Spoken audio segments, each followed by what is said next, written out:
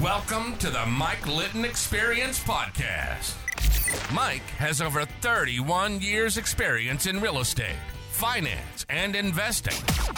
He's passionate about being a father, a teacher, a realtor, an investor, and a leader. Everyone has a story, and our passion is to help them tell it. And now, introducing the host of the Mike Litton Experience, Mike Litton. So what can you expect from the Mike Litton Experience? You can expect stories that will inspire, motivate, advice that will sharpen your focus, and expert information on real estate, finance, and market conditions. Ruth Poniarski, thank you so much for being our guest on the Mike Litton Experience. I can't thank you enough for taking time out of your schedule to be with us. I'm super excited for our time together. So like we talked about before we hit record, everybody has a story, and our passion is to help them tell it. So with your permission, we're going to start with where you were born, and we're going to go all the way up to today with your life story. And then we can talk about anything that you're working on today and or for tomorrow. And I know we're going to talk about your book, which I'm super excited to talk about. Okay? Yes, that's correct.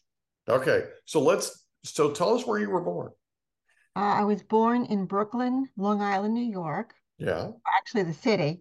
Okay. Raised in Glen Cove, which is a little city on Long Island by the water. Yeah. Beautiful, beautiful town with a lot of amenities. Yeah. So And what was your favorite thing about growing up in Glen Cove?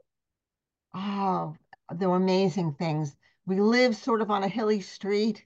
So when it really snowed back then, the school would close and we would go sleigh riding down this very hilly street. Oh, We had cool. a beach, which was part of our community. So in the summers, and there were a lot of children. The neighborhood was sort of like a post-World War II baby boom kind of neighborhood. So there were a lot of kids. I love it. I love it. So we really had a real community. Yeah. What a great way to grow up. Yeah. Growing up, who was the most influential person to you?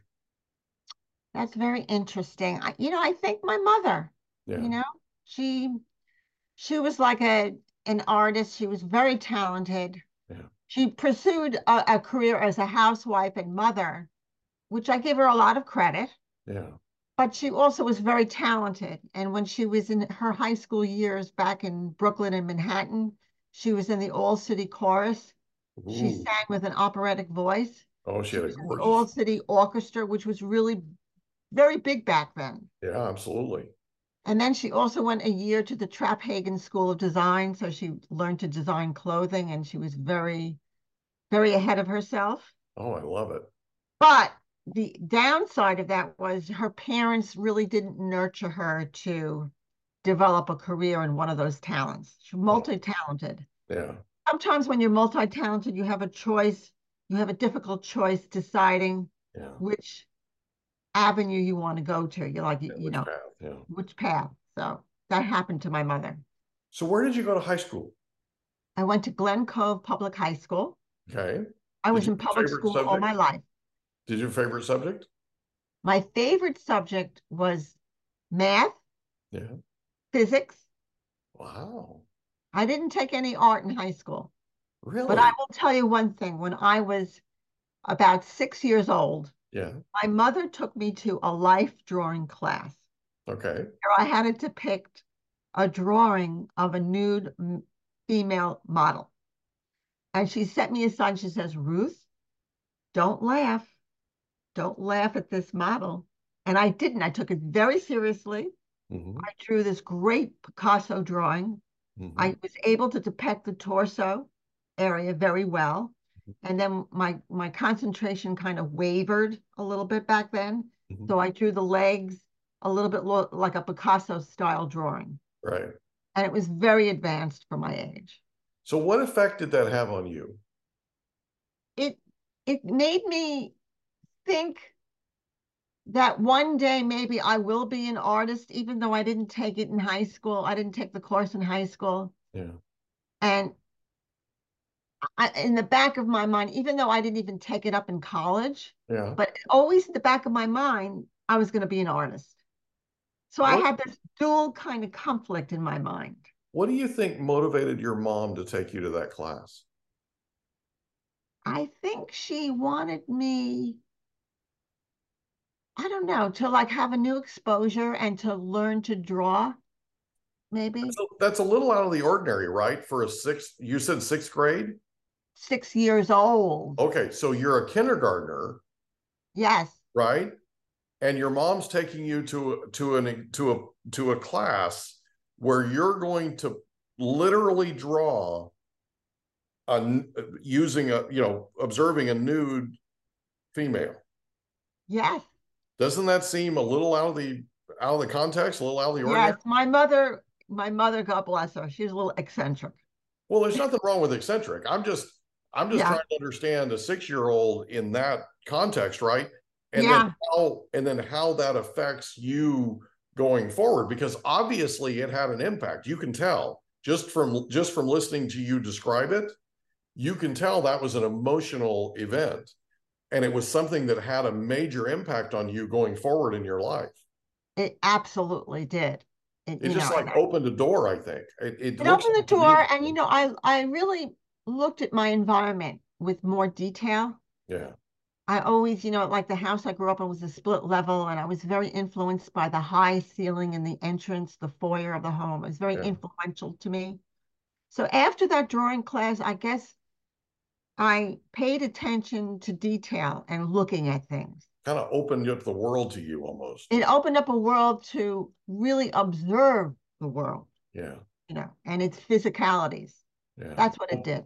bless your mom's heart. What an amazing woman. Okay, so you graduate from high school from Glencoe, and you go to college. Where do you go to Yes. college?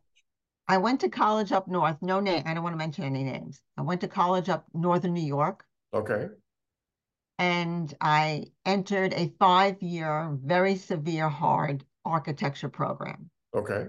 It was in a top engineering college in the United States. Wow, that's awesome. Yeah. Oh, yeah. So 5 years, you graduate. No, it didn't happen. Okay, It didn't happen. What happened was my first year of the program, I did pretty well. I had above B average. Very nervous about getting grades, very nervous about completing my assignments. I was very, very attentive and very, not disciplined that much, but very attentive. okay. My second year, in the beginning of my second year in the fall semester, Hmm. we had a clique of architecture students. We were very close, about a group of about 8 of us in the Okay, class of 60. okay. I mean, we would do all-nighters at the school, at the studio in the school with our design projects. We would have little parties. We would do activities together, very close. Yeah. And what we would do is have these little parties and we would smoke marijuana. Oh boy. Yeah. And so I did it carelessly Yeah. and a little bit too heavily at one point. Okay. At one point, I blacked out and I was like 4 hours of comatose, dark sleep, no dreams. Then I woke up. And after that had happened, I said, I'm not going to do this anymore. Okay. I'm not going to smoke marijuana at these little parties. Right. You know, in the spring semester of my sophomore year, I kind of drifted away from that clique, that group of architecture students. We Right. would call us Archies. Okay. And I had a boyfriend, and he was a fifth year architect student. So we were close together. And I drifted away from the group, and I was with this boyfriend. Right. And then that kind of drifted away. He graduated, and he never really returned. He lived in Buffalo. He never really returned to the school where I was. Okay. That kind of faded, Right. faded in the air. And then my junior year, which is the following year, Hmm. I was so nervous. Oh, yes. And also, what I wanted to say was the marijuana lingered, the effects lingered in me. It made me goalless. It made me depressed, Oh made me no. have a low self-esteem, trouble doing my assignments. That the effects, and it lingered. It didn't completely go away. So that Right. was lingering in me into my Okay. junior year. Wow. my junior year, in the beginning, we were given a very difficult assignment for our design course. The design course was the core course of the entire curriculum. Right. Everything evolved around it: structures, physics, building materials, and an elective course you could take, art or music or whatever you wanted to do. Right. But the design course was the big course of the entire curriculum. Well, what I did, I dropped out of the design course, Oof. which was a mistake. I thought I was taking an easier route. I signed up for a studio art class Okay. instead. Okay. Did very well in the studio art class, very well. But I really felt that I had lost something when I dropped the design course. Hmm. I kind of lost the path to a 5-year degree, to completing what I had started. So Okay. that lingered in my mind, Yeah. along with the effects of the marijuana. Okay. So And sort then of I had, double whammy. Yeah. it's a double whammy. Yeah. And then in the springtime of the junior year, I had a boyfriend, very nice guy, very creative guy. He had lived in Europe with his parents. They're American, but they lived in Europe, in Belgium. And his father was an executive, I guess, in the trade markets, very big trade markets in Belgium. Hmm. And so he was at school, in Upper New York, Hmm. and we had a great time, but I don't think that he really fit into the program, so to speak. He was a very creative dresser. He kind of stuck out and Yeah. kind of didn't fit. Okay. Well, that being the case, summer came along, and then the fall of 1977. Hmm. He did not return. He transferred to an architecture program in Sweden. Okay. So Very close to talented. home. He spoke Swedish, he spoke French fluently, very talented. Yeah.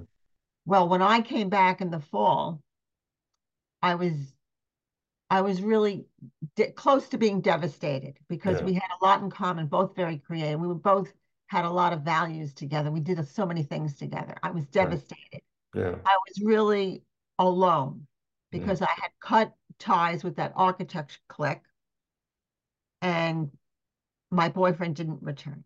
Wow. So that left me kind of, it's like a breakup could be very devastating, Absolutely.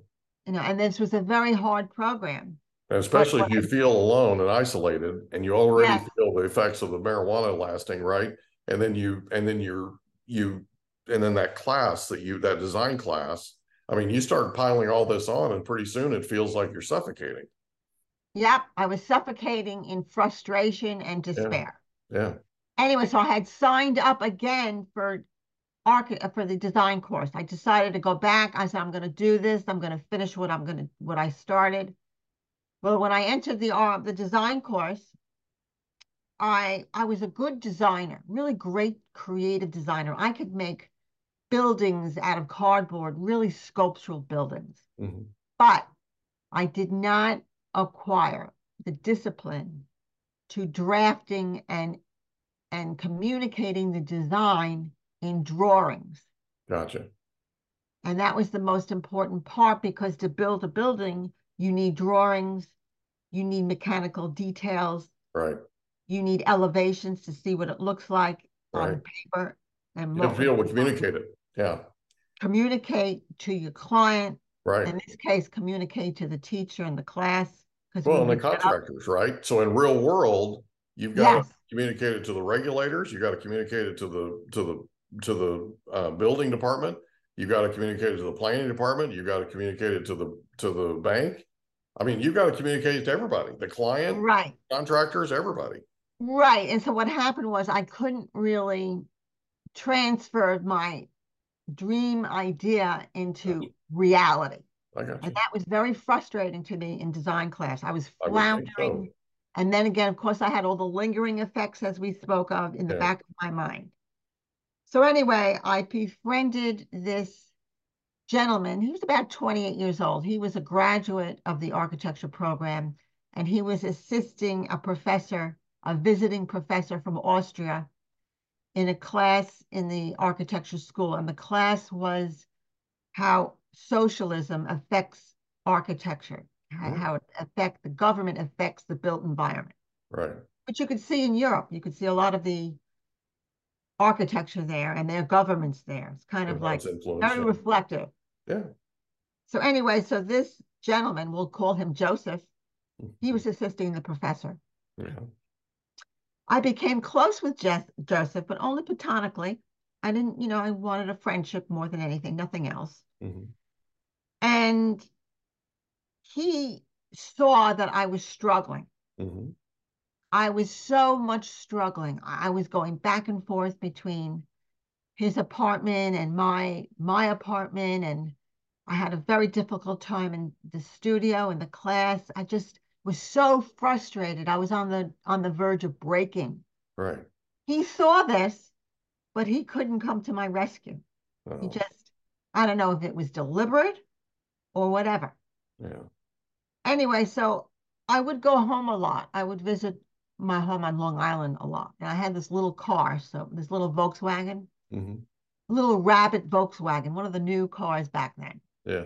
So I would travel to Long Island, back up north, etc. So I went home for Thanksgiving weekend. Yeah. And my parents noticed that I was really not well. Yeah. I was just very inside myself, very also like a lingering depression. I couldn't achieve what I wanted to achieve.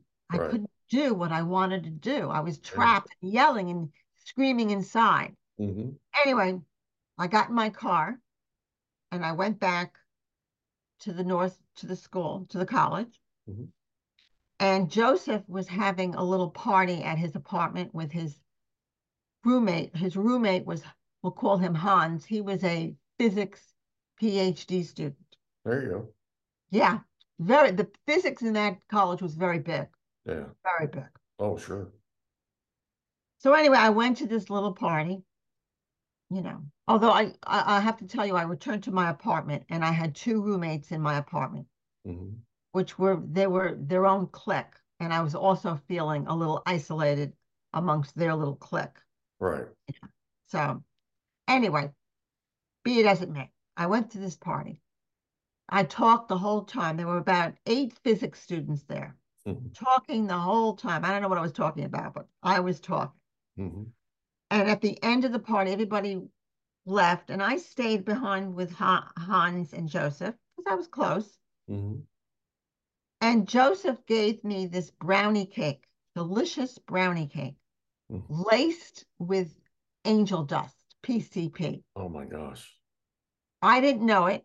I Yeah. was just eating the brownie. To me, I was eating, I was hungry and I was eating this delicious brownie. Right.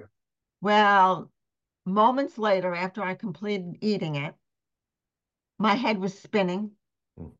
I hallucinated a cavernous space of lit white candles, like Wow. close to death. I felt almost like symbolic of dying. Wow.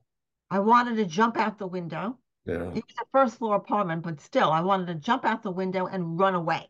Mm-hmm. Leave all my problems and all my troubles and all my frustration. I just wanted to leave it, abandon it, Mm-hmm. but I couldn't. Right. Joseph held on to me to keep me from running away. And then I rested on his bed for Mm-hmm. about an hour. Now, mind you, I didn't put this together years later that this was purposeful, what Joseph did.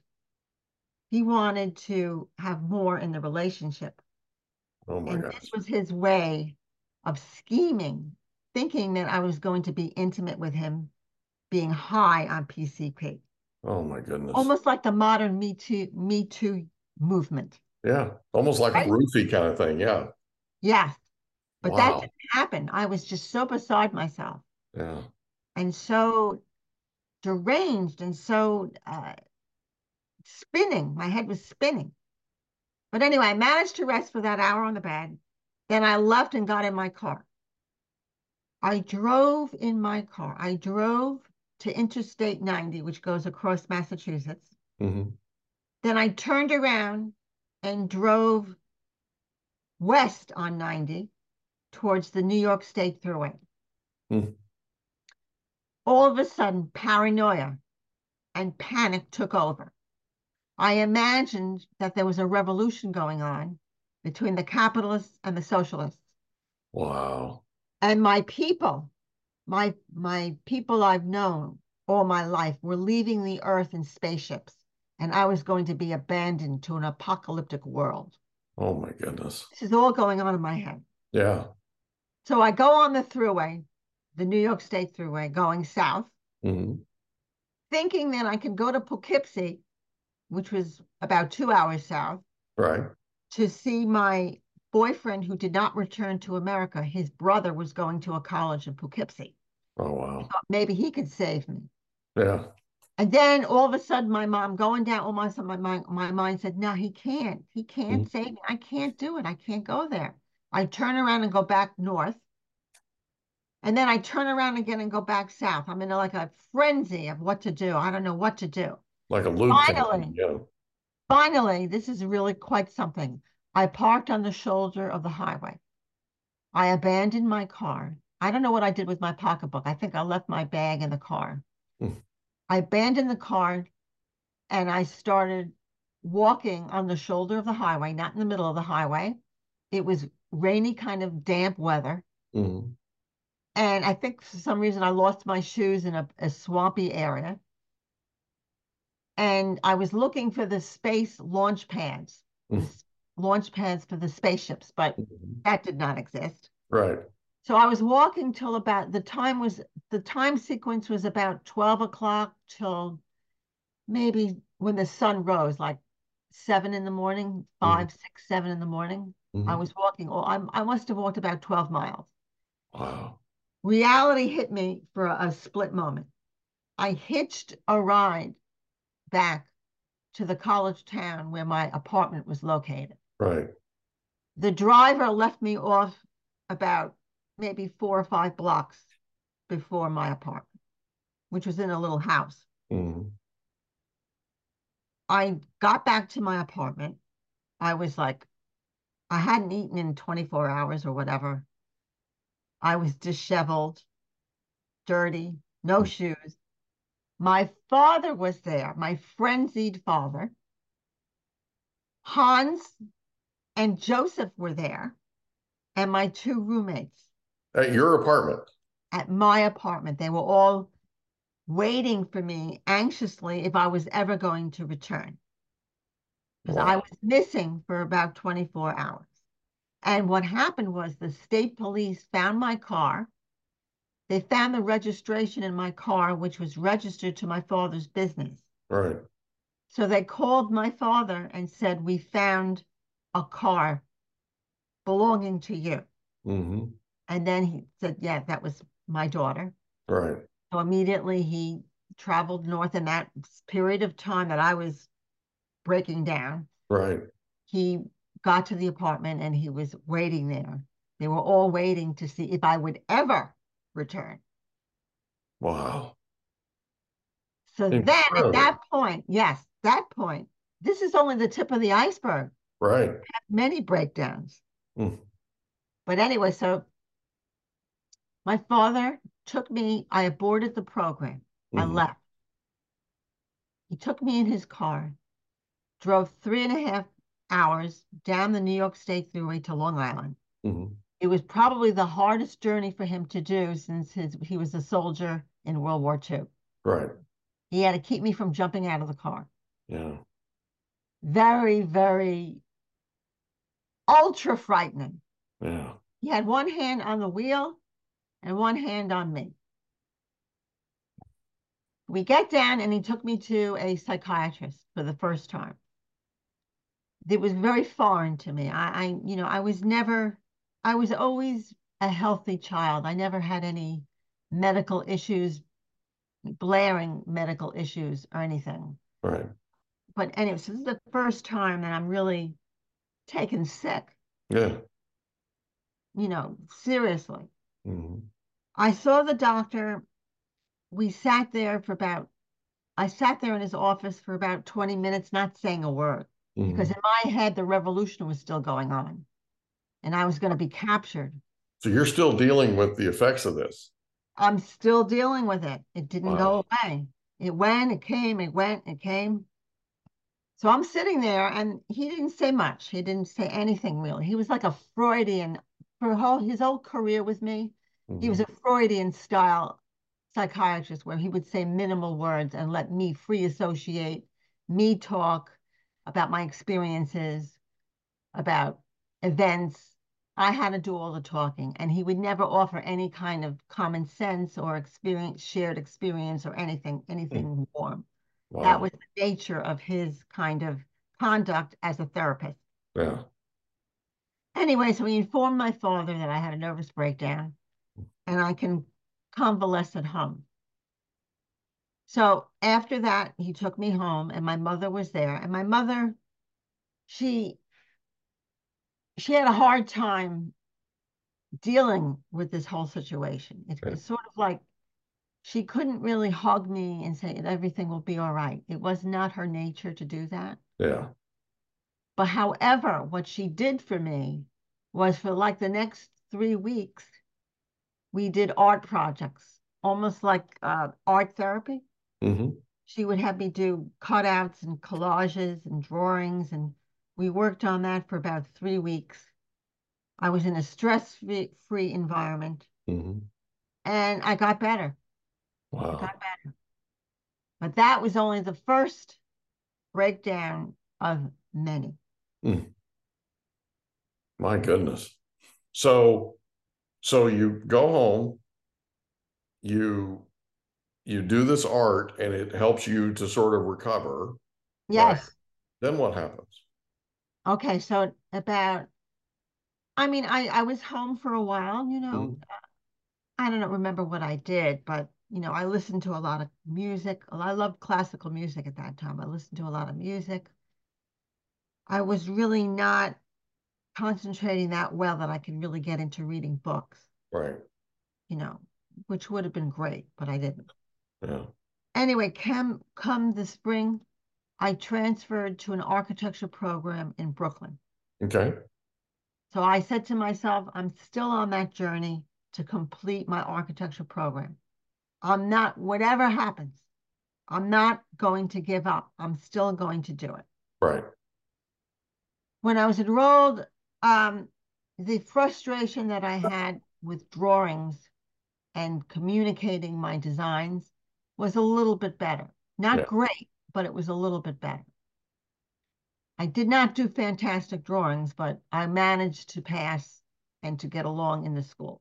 Right. I made friends, Hmm.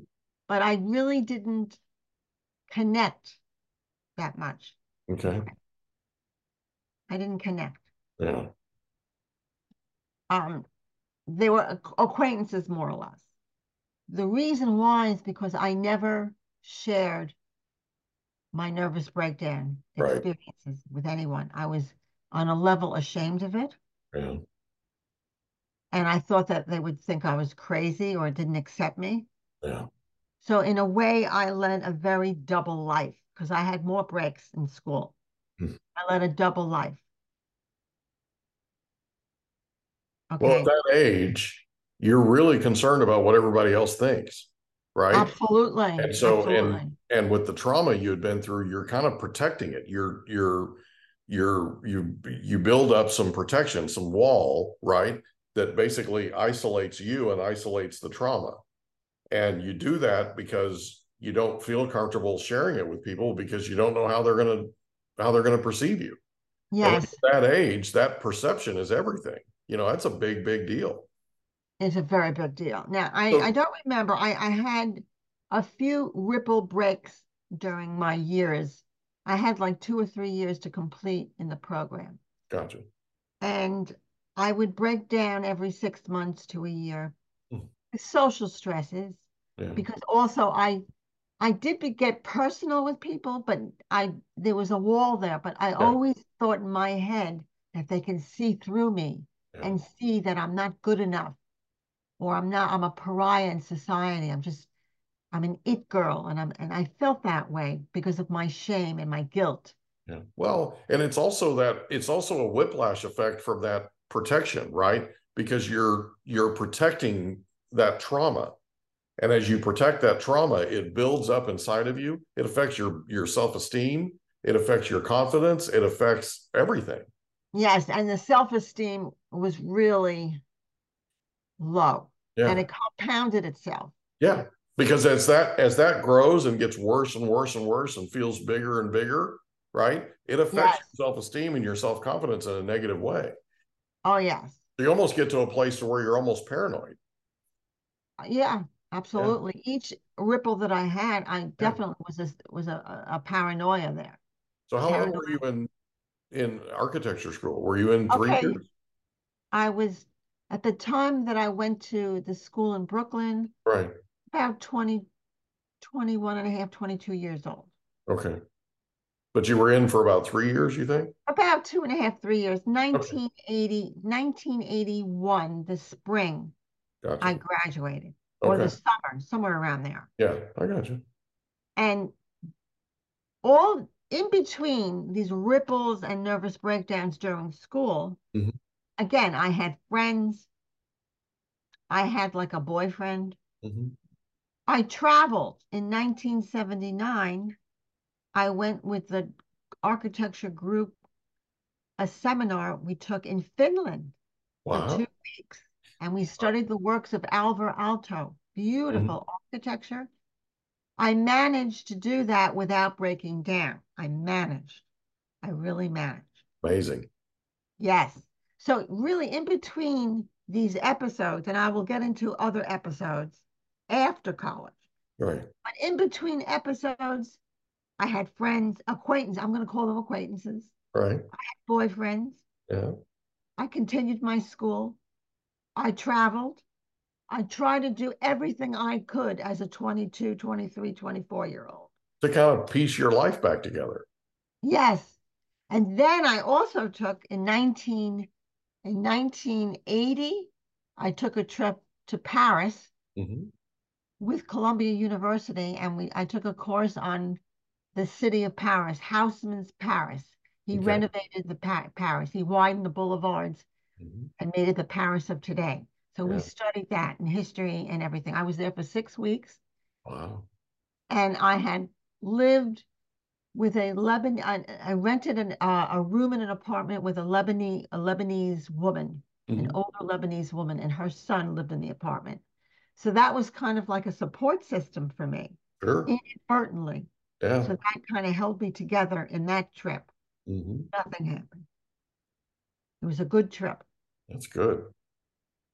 But meanwhile, okay, in 82, after I had graduated, and I went to a party in Manhattan, a friend of mine who was a good friend again, but still that distance, Right. but a good friend. Yeah. She was from Ireland. She came to America years before, but she's from Ireland. She became a close friend of mine during the years. I've known her for many years. She had a friend there with her husband, a friend and her husband. They had gone to Greece and they Okay. spoke about it. And I said, wow, I'd love to go to Greece. Yeah. I was like really into like learning different cultures and seeing the buildings, always visual, always seeing Hmm. the buildings. So I said, Yeah. I've got to go see the Parthenon. I've got Yeah. to go. It's important. So, and I went, all right, about 3 weeks later, I had made this plan to take a 7-day tour of inland Greece, the Hmm. ancient ruins, Hmm. and then 7 days henceforth at Club Med. Club Ooh. Med in those days, it was on island, Hmm. it was like a whole social kind of a thing. Yeah. All inclusive resort. Those were All cool. inclusive, yes. And at that time, it was even more so than now. Yeah. Now it's cruise ships, there's not much Club Med. Yeah. But anyway, so I had gone myself with nobody. I signed up for the tour and I was on the plane to Greece and I befriended this woman and her husband, and they were touring Greece on a different trip, Mhm. but doing touring. I got very personal. I spoke very personal about all my situations of boyfriends and whatever I said. I was like complaining to her and everything. So I got too personal. So getting too personal kind of struck a nerve in me again, like this thing about I'm transparent, and what if they know how low self-esteem I had, and what if they knew what I went through and they could see right through me? It was a paranoia kind of a thing. So that Yeah. set off a chain reaction for the whole thing. That's that trauma again. That's that It's same like, thing. you know what? It's like post-traumatic stress to my Yeah, nervous that's breakdown. exactly what it is. Yeah, that's Yeah, exactly what so it is. goes on. So I get to the hotel, kind of a downtrodden hotel, Hmm. in Athens. Hmm. And that day and the following day, I went to before the tour. I had like half a day. I met this couple at the Parthenon, and we climbed the steps all the way up to the cliff to the Parthenon. Hmm. Wow, what a vista! Felt Hmm. like a little peanut next to this tremendous, tremendous ancient masterpiece. Yeah. So that struck me. So Hmm. that kept me going. Yeah. That that admiration. Anyway, I left the couple. They went on their own. I never saw them again. Following day, I went on this bus tour. Hmm. Well, on the bus, all foreigners except for three Americans. All the foreigners spoke different languages, were in their own little cliques. Hmm. I befriended this elderly gentleman who spoke English. I guess he was American. I forgot where he was from. And I sat with him on the bus. He was much older than me, like 30 years. It was a very strenuous trip. We would go to these ruins, and she would speak the guide knew all about the ruins and the life and the civilization around the ruins. Hmm. And all the ruins after a while looked alike. Wow. I was struggling. And then we would stop off at a hotel in a town and for the night, and we would experience the food. And then the following day we would get back on the bus. Yeah. Well, I began to lose my sleep. I couldn't sleep. Mm. I could not sleep. And that was one of the symptoms of my episodes. Yeah. No sleep. Yeah. The trip, I started to decompensate. Mm. I stayed on the bus while people would tour. Jeez. I I couldn't talk with anybody. Mm. I started to get withdrawn. Um, and the European crowd wasn't that friendly. Yeah. There were French people there who didn't like Americans. Yeah. I mean, it was kind of like that tension Yeah. I felt. Hmm. I felt alone. Yeah. I always actually going through all of this, I felt alone. And you probably had a heightened sense of feeling too, because you're going through this trauma, right? You're going through all this and you're paying attention to things that you might otherwise ignore because you're almost hypersensitive, right? And Yes, so you notice things that you wouldn't otherwise notice. yes. Wow. Anyway, so day So then it number just six, starts snowballing on itself it because you're did. not sleeping, right? Yes, yes. Ugh, Anyway, I can't even imagine. yeah, and I started kind of like mildly hallucinating. We went to I think the sixth day. I forgot the name of the place. It's where Apollo and the gods, they had like I forgot, it was a big, beautiful cliff stone with the ruins.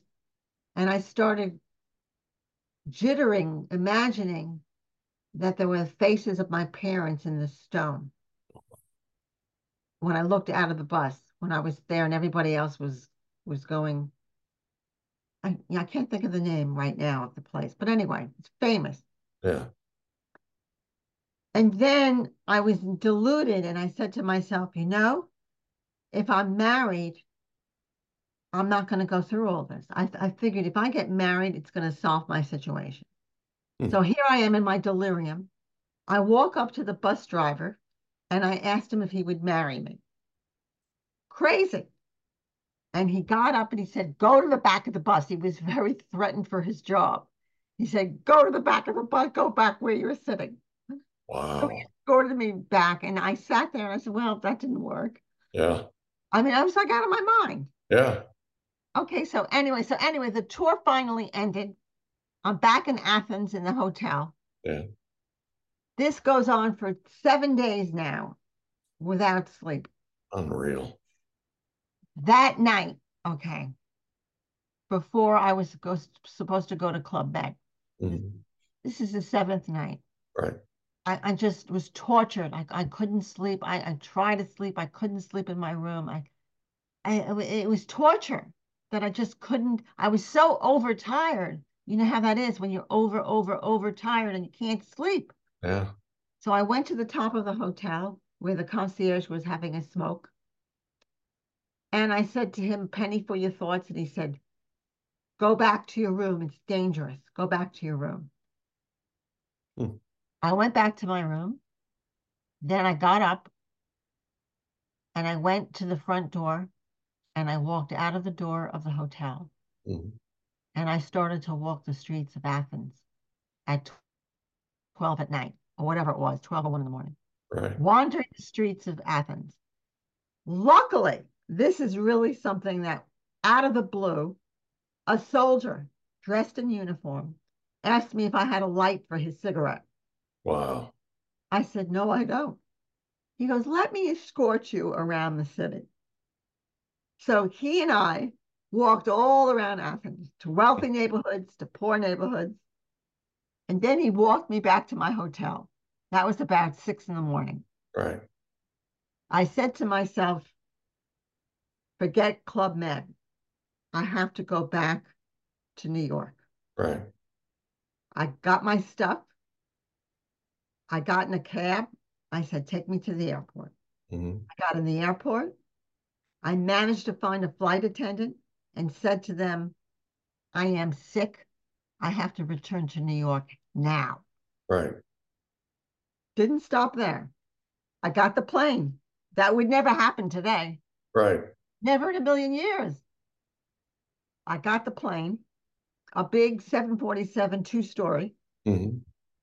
I'm sitting in the seat in the plane by the window, and there's a young lady next to me trying to make conversation with me, but by then I was comatose. I couldn't talk to anybody. I just sat there, disheveled because I haven't slept for 7 days. Right. Disheveled. Yeah. I haven't changed clothes, nothing. Exhausted. Yeah. Anyway, so there was these two fellows in the back of me sitting in the back. They were talking. I imagined that they were talking about me. Oh no. Here I am thinking that I'm a pariah and I stick out and I'm a creature Mm. not fitting into society and humanity. I thought he was joking about me. I got up. I looked at the guy sitting directly in back of me Mhm. and I slapped him in his face. Now, by then, everybody was shocked. They thought there was going to be um, a battle. Mhm. Everybody was like shocked still. I turned toward I passed the girl in the seat, went to the aisle, went down the aisle, climbed the steps to this first class, which was on the Mhm. second level, found a seat in the first class, and I sat there, Mhm. not budging. Mhm. And the flight attendant brought me a piece of cake. Mhm. They all thought I was tripping. They all thought I was on heroin Yeah. or something. They all thought the whole plane thought I was tripping. Right. I wasn't. I was in a nervous breakdown. Yeah. No kidding. At those days, that was not common. That was not, Yeah. you know, people didn't do crazy things like that in those days. They Out of did the ordinary for sure. Yeah. now they have. Some of the celebrities have done crazy things. Right. But back then, no. Yeah. Anyway, so I managed to sit there And when the plane landed, everybody got out, and the transportation police came up the stairs and handcuffed me and Wow. brought me to the transportation police Yeah. precinct in the airport. Wow. I had them call my father. My father came and took me. And then we went to the psychiatrist again, who was ineffective. He never asked me, was I sleeping? He never Right. asked me, and I could never communicate my symptoms. Yeah. I just couldn't, I didn't know enough to Well, it's say, hard when you're my struggling symptoms. like that, you know? So we're running a little bit low on time. So Okay, let's talk about the book for a second.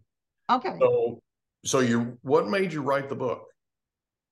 okay. So in 2010, I had a breakdown, and I haven't had one since. Okay. I decided to write the book because I thought, with all these experiences and things, I can help people. Yeah. Because I there are a agree. lot of people, maybe not to the danger zone that I did, Right. but there are a lot of people struggling and depressed and lingering crazy stuff that they can't put their finger on. Yeah.